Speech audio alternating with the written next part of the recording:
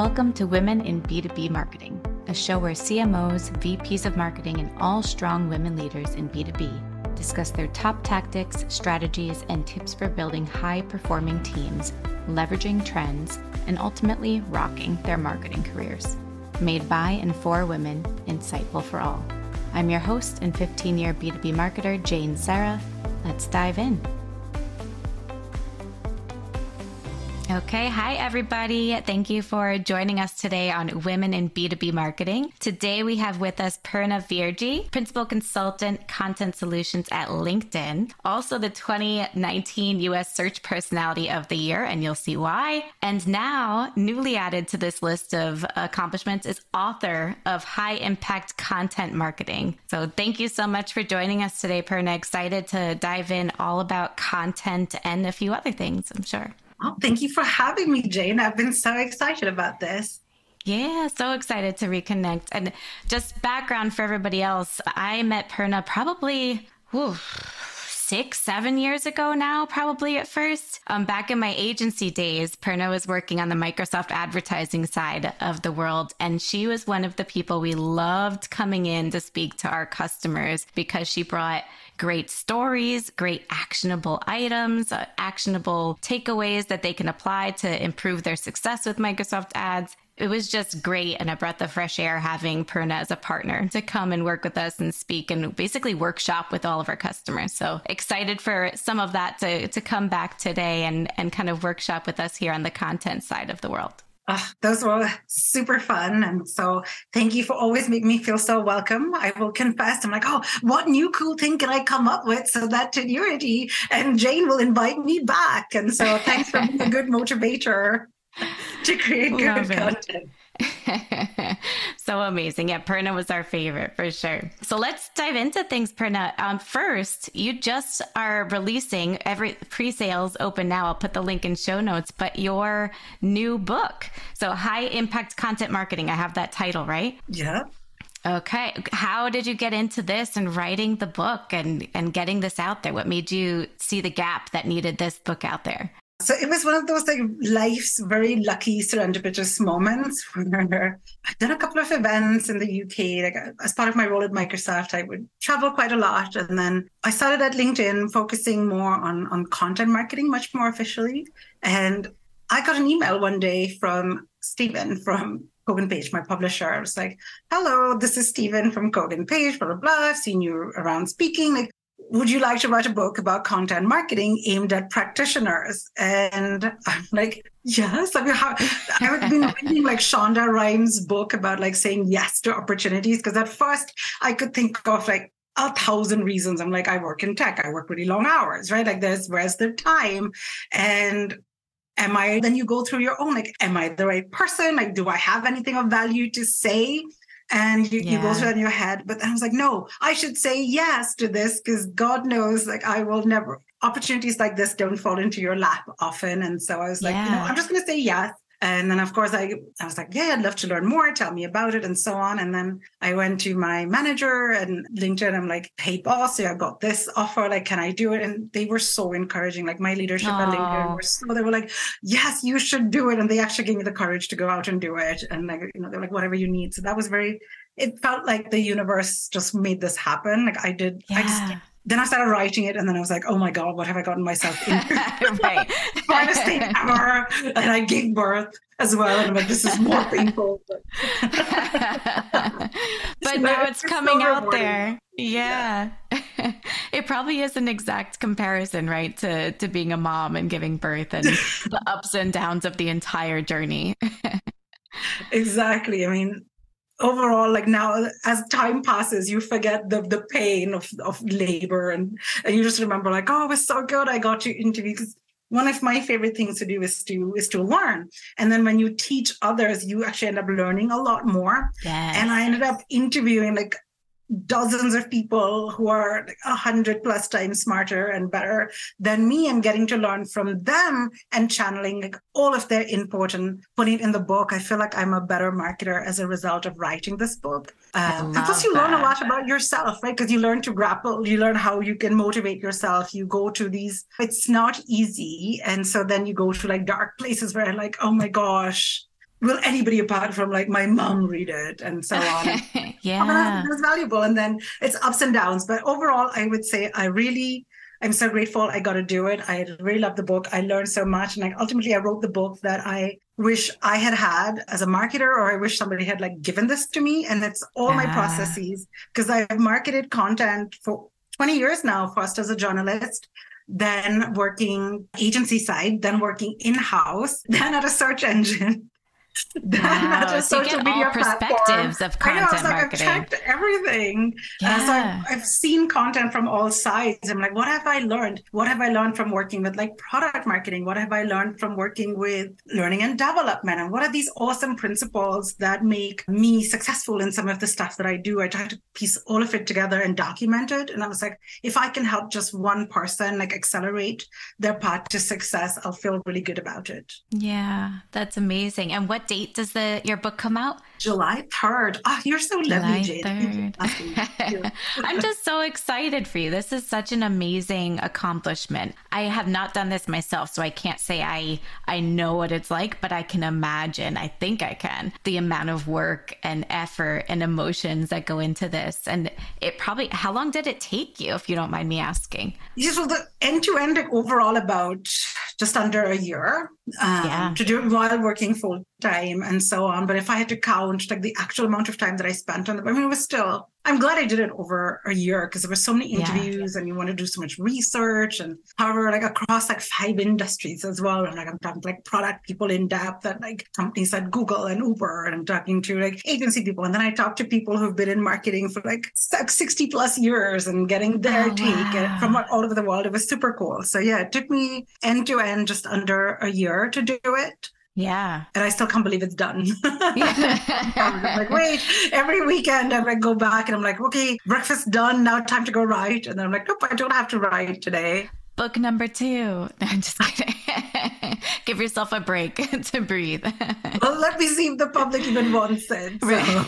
I'm sure they will, because I'm so excited. I'm definitely going to purchase this as soon as it's out. Or actually pre-sale again. I'll put the link in show notes. But this is amazing. What would you say? I want to get into your story too and your path coming here, because like you said, you've been in all of these different sides of the coin and different perspectives you bring to the table. But before we do that, I want to dive a little more into the book. And if you can share a couple of key takeaways, your favorite tidbits from the book, or even just one, I'd be curious, like what's one main takeaway from the book that you were excited to include? Oh my gosh, it's so hard to limit it to one. But I think one of the things that was really important to me was inclusion. And so I have a whole chapter, and like everyone talks about it, and you hear like everybody does the horse and pony show about like DEI and like why it's important, like diversity, equality, inclusion, like why it's all important. But there's very little on how, or I find a lot of people talk about the how in terms of accessibility, which is so important. And I'm glad the conversation's there. But there's a lot more that content marketers can do. And I almost make the case that what we do really matters, right? What we put out into the world in our content and our imagery, it either reinforces or it can break stereotypes. So how do we pay attention to things like the wording that we use, or what could be accidental exclusions that we may not even realize are happening in our words, in our language, in our visuals, and even in things like content that people don't think of as content. I'll give you an example of that is, let's say your form, right? So many people are like, oh, we look at most forms now when you're filling out details and there'll be your race or ethnicity question. And it'll be like, then you choose one. It's like 5 things and choose one. But if we look at Generation Z, for example, they are the most racially diverse generation that has ever existed. And why have them choose one or identify with one part of their identity, right? People being multi-ethnic or multiracial is so much more common now. Like, let people choose that. So if you're having people people don't think about that question because it's just one of those standard questions in every form, or like even with gender, right? It's still so binary, like male or female. Like, why are we not allowing people to feel seen and feel like they matter? And so that's technically content. It could be part of even order forms and so on, tied to content, but we don't think of it. So that's probably the one thing that I would say that I haven't seen many people talk about yet. And I hope more people start to talk about it because it is so important, right? Everything we do as marketers we have so much more power than we realize. That's so true. And you're right. I hear a lot about DEI and I read what I can, but it's very high level. I'm fully bought into the high level stuff, but the tactical how to do this and how to incorporate DEI thinking and initiatives into your content and what you're putting out there, it's hard to know where to get started for some people in some places. So yeah, the how to would be amazing to read. So very much looking forward to reading that in your book. Do you have, I mean, with the form is one way, like making sure you're thinking that. Do you think that's a place to start, is really just to have that mindset and have that being aware? Awareness is typically the first step of everything, right? Being aware of DEI initiatives and keeping that in mind as you're creating anything. Is that step one, or is there something more to it, or step two of the how to behind this? I think one is just to be aware of it, that, you know, that there is stuff that you can do. A lot of people, as you said, they either are not sure where to start or they're worried about making a mistake. And so then they just try to do the same safe area. And we're like, it's not okay anymore to do that. As we see people's mindsets changing and so on, like at some point, you don't want to just be in business like a year or two, right? Most people, you want to be in business, you want to build something meaningful that can last. And so one way to last is to make sure that you're speaking to all your audience. So the same thing is, one, be aware that how people have always talked may not necessarily be how we want to keep always talking. And there could be different audience needs that we need to address and so on. So maybe sometimes it's even understanding your audience, like who's made up in your audience, like what could their different needs be? And sometimes solving for one person's need. There's a design thinking principle. They call it, like, I think, design for one, solve for many. It's not my quote, so I don't know, but it is so true. And when something is built very authentically for one type of community, it can resonate. Let's take the movie like My Big Fat Greek Wedding or Encanto, where it was so obviously written about like one particular like culture and the family, and people might think like, oh, no one else would resonate, but it was so authentic in its portrayal and of that culture and that people that it resonated with everyone, right? We all felt like we could all relate. Like, I'm Indian, I'm not Greek, but I'm looking at like My Big Fat Greek Wedding and the family dynamics. I'm like, oh my gosh, I have an aunt like that. Or oh my God, my dad would say the same thing. You could relate. It felt such a human experience. So in kind of understanding that what you can, like, it has legs and it is worth doing is another realization too, where people are like, is it worth the risk? And it's like, heck yeah. Yeah. And now I really want to go watch My Big Fat Greek Wedding again too. It was. That used to be the one that you watch and repeat, or always on TBS too, right, Reba? So and you never get bored watching it. I think those are some good movies. You catch a new joke every time you watch it. This is amazing too. And you touched on this a little bit with forms, but I don't know if you touch on this in the book at all, but curious what your stance is. I have to ask a content marketer what your stance is on forms, gating content, not gating content. Do you have any thoughts on that? I think it really matters on the value to the audience that you're providing. Like, if it's going to be some like low value stuff that they can go out there and just do a quick search for it, or ask ChatGPT for the answer and get it easily, then why would they want to give you their like personally identifiable information in exchange for it, right? If there's something that's incredibly high value for the audience and the value exchange is clear, then by all means go ahead and gauge it, because that's going to help you with that. So if you start with your audience and think about the value to them, like that will steer you in the right direction. Like very often, if we take off our marketer hat and we sit there just as our consumer side, we'll be like, oh, this is annoying. Like, we don't like this marketing. But then we wear our marketer hat on and we're like, oh, but that's the data that we can get. So let's just do that. And it's so funny. Where it's like almost sometimes like, don't think like a marketer, think like your audience, think like your consumer. Yeah, I love that. Don't think like a marketer. It's so true. I mean, be a marketer, but sometimes like think like your audience. Yeah. It's good to pause sometimes and just put yourself in the shoes of your ICP, right? Yeah. Is that kind of the secret to making your content high impact? Or what would you say is the recipe for success there? It is to focus on things that have never changed over time. Like things change all the time. People are like, what's going to change? I'm like, what doesn't change is you root your strategy in human behavior, because that is the one continuous thing that hasn't changed. Like century after century, like we still enthralled by curiosity. Like surprise will still supercharge our other emotions. What appeals to people doesn't change. And so, I mean, if I had to break it down to like one thing, and I say this all the time, whether through my day job or in my book, is when you start writing your content, or you want to start writing your content, don't start by thinking like, what is it that I want to say? You have to start thinking by, what will my audience like want or need to hear? And it's like that one simple mental shift. And then how do you get to your answers for what does my audience want or need to hear? Is that you really go in and study them. And we've heard this advice, like this is not new advice, right? It's like all of the best practices are best practices for a reason, but they're too superficial. Like that was my issue with stuff that even I've heard over time, because like I'm a very, like I love strategies, and then I'm really good at executing. And so then I map out the plan in my head. I'm like, okay, this is a really great idea. How do I bring it to life? And then sometimes I just get stuck. I'm like, what does it really mean to like interview my audience? Is just a survey is easy? Is that enough? Or like, why not? Yes. Why do something more? And so then I have like a whole chapter on like exactly all the different ways that you can do to study your audience and get a whole full like rounded experience in a way that is not too exhausting on you, but it'll be so worth it to set you up with this incredibly strong foundation of what you can build. So it is focus on people, focus on your people. Because even sometimes people say that, everybody on like TikTok only watches X kind of videos. And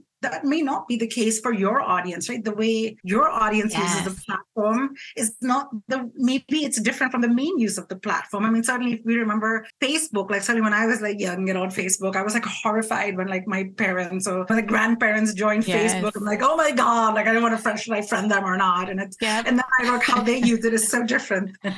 I remember that fear vividly.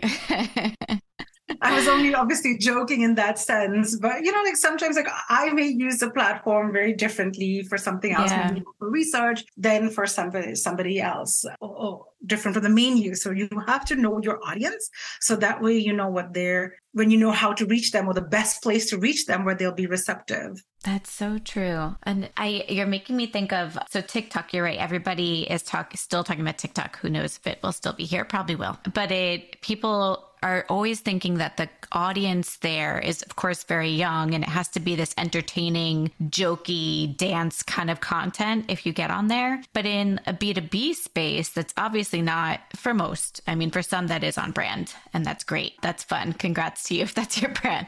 But for most of us, it's how do we get out there if we want to get in this and test out this platform. There's one person that I follow on LinkedIn. I'll put his link in show notes. I want to say his name is Mason Cosby. Sorry if I'm butchering your name, friend. But he created TikToks that he then shares on LinkedIn, which genius right there. But he doesn't do any of that hokey, like dancing, singing kind of stuff. He shares advice and walks through things that he's learned as he's learned it. So different tools that he's used or anything that he's learned that makes something more efficient. And it just instantly, he's helped me do 2 things already this week, just following his TikToks on LinkedIn. So you're right. You don't have to subscribe to the way that it's quote unquote supposed to be on that channel. You just have to think about who your audience is, in his case, B2B marketers, and what they want to see regardless of the medium. Like this is actually making me want to join TikTok too, because I'm seeing this kind of content lives there, and it's not just dances. Yeah, it's not just dances, right? I mean, one of the things that I love on TikTok are like recipes. I get some of the best recipes on TikTok, and that most people don't think, and they're not singing and dancing. It's in fact, like there's this Italian grandmom who cooks, and she shares her recipes that she's cooked for like 6 years, and that's like my favorite TikTok accounts to follow. Or there's a young like college kid who talks about how he can make these meals like really inexpensively and quickly, and so like I save them up because like my son's 16, like at some point he's gonna go to college. I'm like, let me try some of these recipes, make sure he's learning them, and so on. So I love that. Would have maybe necessarily thought like I'm watching a college kid talk about like cooking on a budget and easy meals that you can cook in a college room with equipment, but I'm like, I'm totally watching that. And my son, like helping him practice some of the recipes so he will be a self-sufficient adult when he's off to college. I wonder if that brand or that person even knows that this is their secondary audience, the moms. Hopefully they're listening. Definitely not, but new avenue. That's so great. Yeah. So the one thing that's tried and true is keeping an eye on your audience. It goes back to that saying, the what's in it for me, right? Only it's thinking about your audience, like what's in it for them? What can you provide them? What do they want to see and hear? And making sure you're delivering on that. Because it is so hard to get caught up in your goals and the agendas you want to push and features, getting caught up in features instead of benefits and tips and what your audience wants to see. So kind of reining that back in and getting back to the core of just remembering to think like your audience and serving. I'm also very excited to tap into this chapter and read this chapter when it comes out, because again, where do you begin? There's surveys. I love doing surveys, but it's also, you can't do them too often. You can't tap them out. And you always get this fear that you're going to forget a really important question on the survey. And then you have to wait until next year or whenever you do the next round of surveys to get that back. So it's great if there's other ways to just study your audience. That'll be a really cool chapter to look into. Yeah, there's lots of ways. In fact, like a survey is only a small fraction of the picture that you can use to fill in. And that's just much more. And like actually like just speaking with former customers and so on, that you can get such rich learnings from that. So that would be good. And like one of the cool learnings you'll inevitably end up finding, like I would say more times than not, you'll find that you need far less content than you thought you did. So often people are like, oh my gosh, I just need to create like all of this content. Like, actually, no, if you had a few things that did their job really, really well, then you don't need to be creating as much. So it's worth it to invest your time to create a few good things and then use them really effectively. And then you'll be doing less work and still have more success, which isn't everybody's like official 2023's anthem is do more with less. Like 2020 was social distancing and like 2023 is like do more with less. So true. I think I say that on every episode too, because that is the mantra that nobody wanted this year. I know, just waiting for the mantra of the year to be like, sit on your couch and do nothing and vegetate. And make money. And I was like, please, can you tell me the anti-hustle culture secrets? Right. Maybe that's the next one. The anti-hustle revenue driver. If I can figure out that secret, I will share it for sure. And if anybody else number 2, please share it with me. Yeah.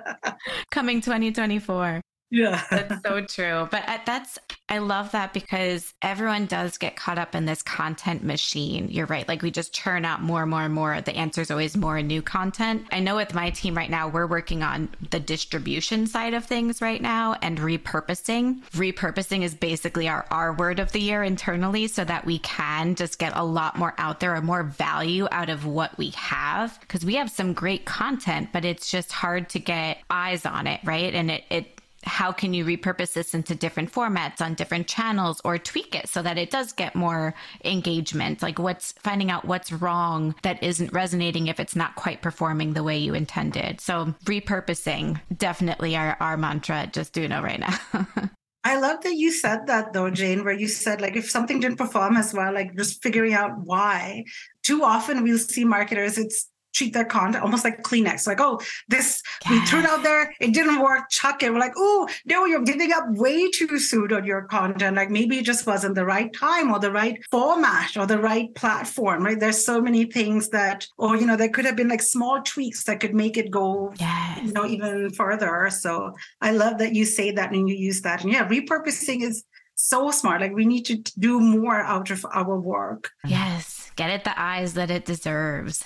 Change that hook, tweak the angle, add in an influencer to give some new perspective to it. There's so many ways to give life back to your content. Exactly. I agree. It can live many lifetimes and not just one.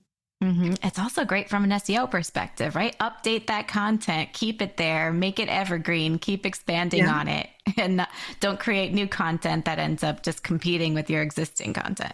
Love that. So I want to pause. I'm sure I have a million more questions on the book side and high impact content, but curious if we can take a few steps back and hear the path of Purna and how you got into the role you're in now and your path to your current position.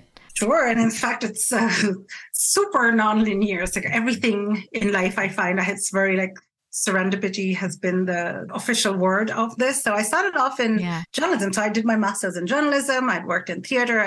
When I moved to Philadelphia, I was working in our PBS affiliate station here. And there's two in Philly. One is like the really big one that everyone watches. And then there's a smaller one that fewer people watch. I worked for the smaller one that few people watch, but it was the coolest. It was an awesome team. I got to produce like a nightly talk show. Oh, so cool. Like some of this. Yeah, it was awesome. So I really, really loved it. Then I moved over. I had my son. My son was born with some health issues. And so I realized like the life of a TV producer where you don't really know you work really long hours. You don't know your schedule. Well, it just wasn't sustainable. And so I was like, let me cross over to what I thought at that time in my idealistic journalist mind was like, let me cross over to the dark side of PR. And the dark side has better hours and pays more money and is awesome. And so I moved to this agency as their like second PR person. And I quickly realized I wasn't really busy enough. And I'm like, oh crap, I need this job. I've got an unwell baby. Health insurance is important. So it's paying bills. And so then I was talking to my best friend who was in London, and she was working for AOL at the time, which was super big, like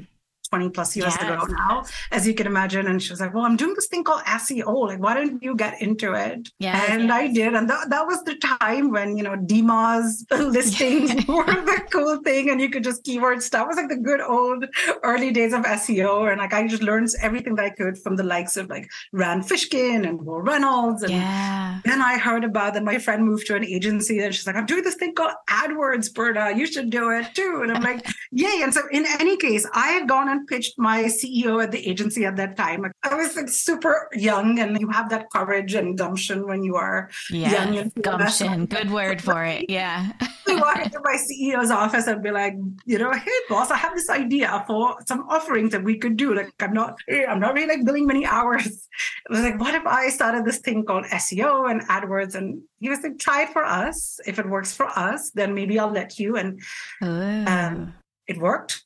For us, I tried to do it. Then he's like, Purna, like, you need to learn how to sell it. Like, our salespeople don't know this. They don't know how to go sell it. So go sell it. And that's how I got started with speaking, where I went to the Builders League of South Jersey or the Rotary Club of this. And I started talking about like SEO and AdWords. And so anyway, long story short, I realized I really do like that a lot. I like speaking. I like teaching others. And that was my passion. And then I moved in-house. I was encouraged to do more of that. And then through speaking, through writing, and then like Microsoft had headhunted me because somebody from my friend who had met at different events and so on. They're like, hey, we're putting together a brand new team at Microsoft. Do you want to come explore this? And I was like, heck yes, like, why not? And first I was like, really, I've been startup or like small SMB my whole career. Like, is it like up to that point? Like, would it be super weird? And I talked to like Dwayne Forrester, and he was like, Purna, it's a different universe, but it's a very friendly universe and like it. And I'm so grateful I did. So in any case, the rest is history. So I've been at Microsoft for a very long time. I got to go and engage with different businesses and so on. So touched on B2B, B2C, D2C, like all of it, touched everything. I was very lucky in that role to get a really diverse set of experiences and exposure to different types of businesses. And then when like LinkedIn had this job opening, I had a friend of mine who'd moved from Microsoft to LinkedIn, and she was like, you should really come here. It's a great job. And so luckily something opened up that was exactly what I wanted to do, and threw my hat in the ring. And I was really grateful that I am here. So that's how I landed up, very, very serendipitously. Yeah, serendipity. And it's almost as if you've manifested each of your positions. Just from hearing you talk through it, it's like you knew what was getting you excited and what you were passionate about in each juncture, and it just appeared. It's like you are manifestation embodied. Like, I hope so. I should try more. I'm like, maybe. But yeah, maybe that's what it is, because I had a set idea. Like, I knew that in my heart. So when my son was born with a lot of health issues, like, not to get too personal, but I had really bad like postpartum, because it was so like, he was in the NICU for 3 months, and like every day I'd go in and they'd be like, you have to be prepared for the worst at all times. And so it was just so hard. And I just feel really, really down. And something that I realized that the only thing that made me feel better was being of service. And I would like go and help others and do like charitable stuff and so on. And that was the only thing that was like, oh, I actually feel a little better from doing this. And then you almost tap into your purpose. And I'm like, okay, the way that I should be of purpose is on educating and sharing and like lifting others. And that's when I found, and I'm just like, I love to learn and I love aha moments and I want to give others aha. And so that's been the thread that's been in common of all my roles. And I've just tried to find ways to do it. So maybe that's what it is. Like you find your purpose and then the manifestation just maybe happens. So you follow that. You follow your purpose. You're your like purpose. The original Jay Shetty. I was never a monk. So I don't know. I mean, there's certainly bumps along the way. Like we all learn, and you work incredibly, incredibly hard for it, and put in the work. Hopefully, the universe will come along.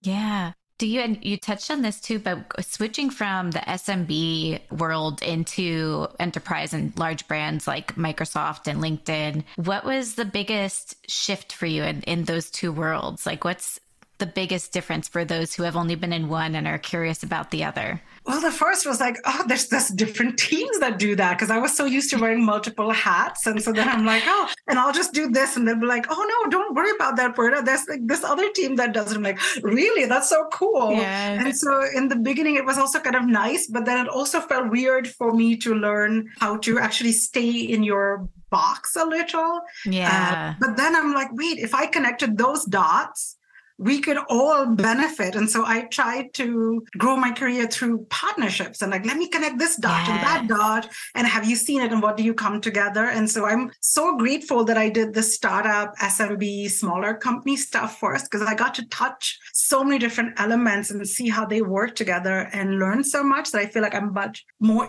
effective in my role at the company. So I still bring some of that spirit and like, they're so welcoming to it. Like people think that, oh, you just stay in your box. I was talking to another founder the other day and he was like, oh, I always just thought like corporate people, like you have your SOPs and then you just follow that. I'm like, no, like that's not the case. Like there's certainly encouragement and experimentation. At least that's the culture at both like LinkedIn and Microsoft. I've been very fortunate to be on teams where they encourage like innovation and go out. In fact, one of the things I put together at LinkedIn was I came in and I was like, oh, I identified like this need. And I was like, boss, like, can I go and do this? And he was like, oh, that's a cool idea. Go play it out and learn and so on. And I'm like, great, I'll go do it. And I come back with a plan. And it's so much encouragement, which is really lovely.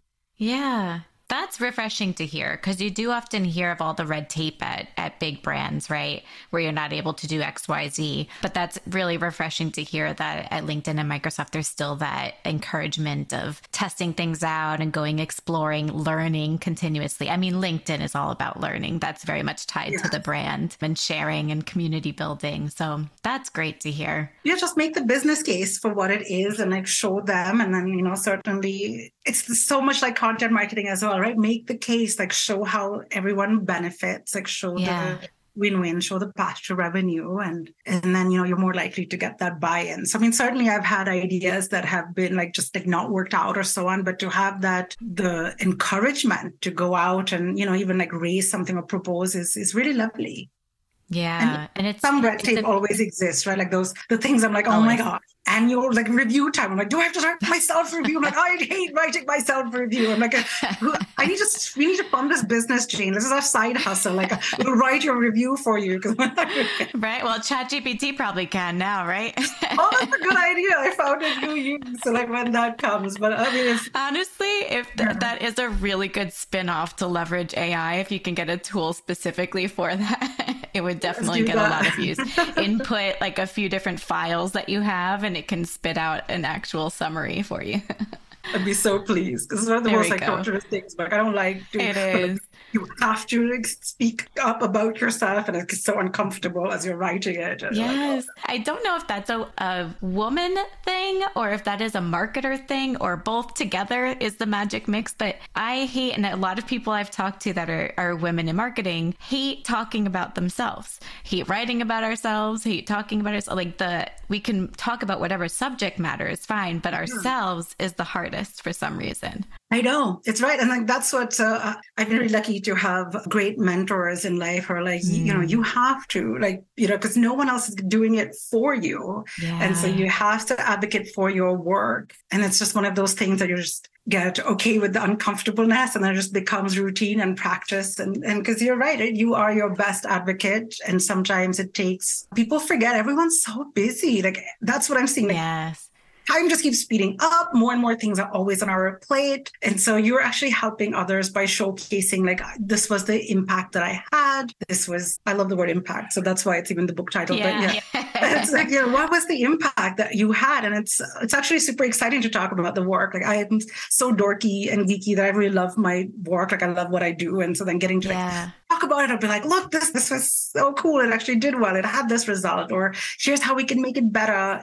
So I'm like, I try to think about it in that way, like about the work. I love that. Is impact your word of the year every year, or one of your words of the year, just to always try to drive that impact and check how you can improve and expand your impact? It is a big word for me, because I always try to be very, like, when I'm doing something, I want to know, like, why am I doing it? Or like, what outcome or what impact can I expect to drive? Because there's always more great ideas than we could ever hope to execute. I mean, that's a marketer thing for sure, but pretty much any industry. So then if I'm trying to choose, like, what if I have option A or option B?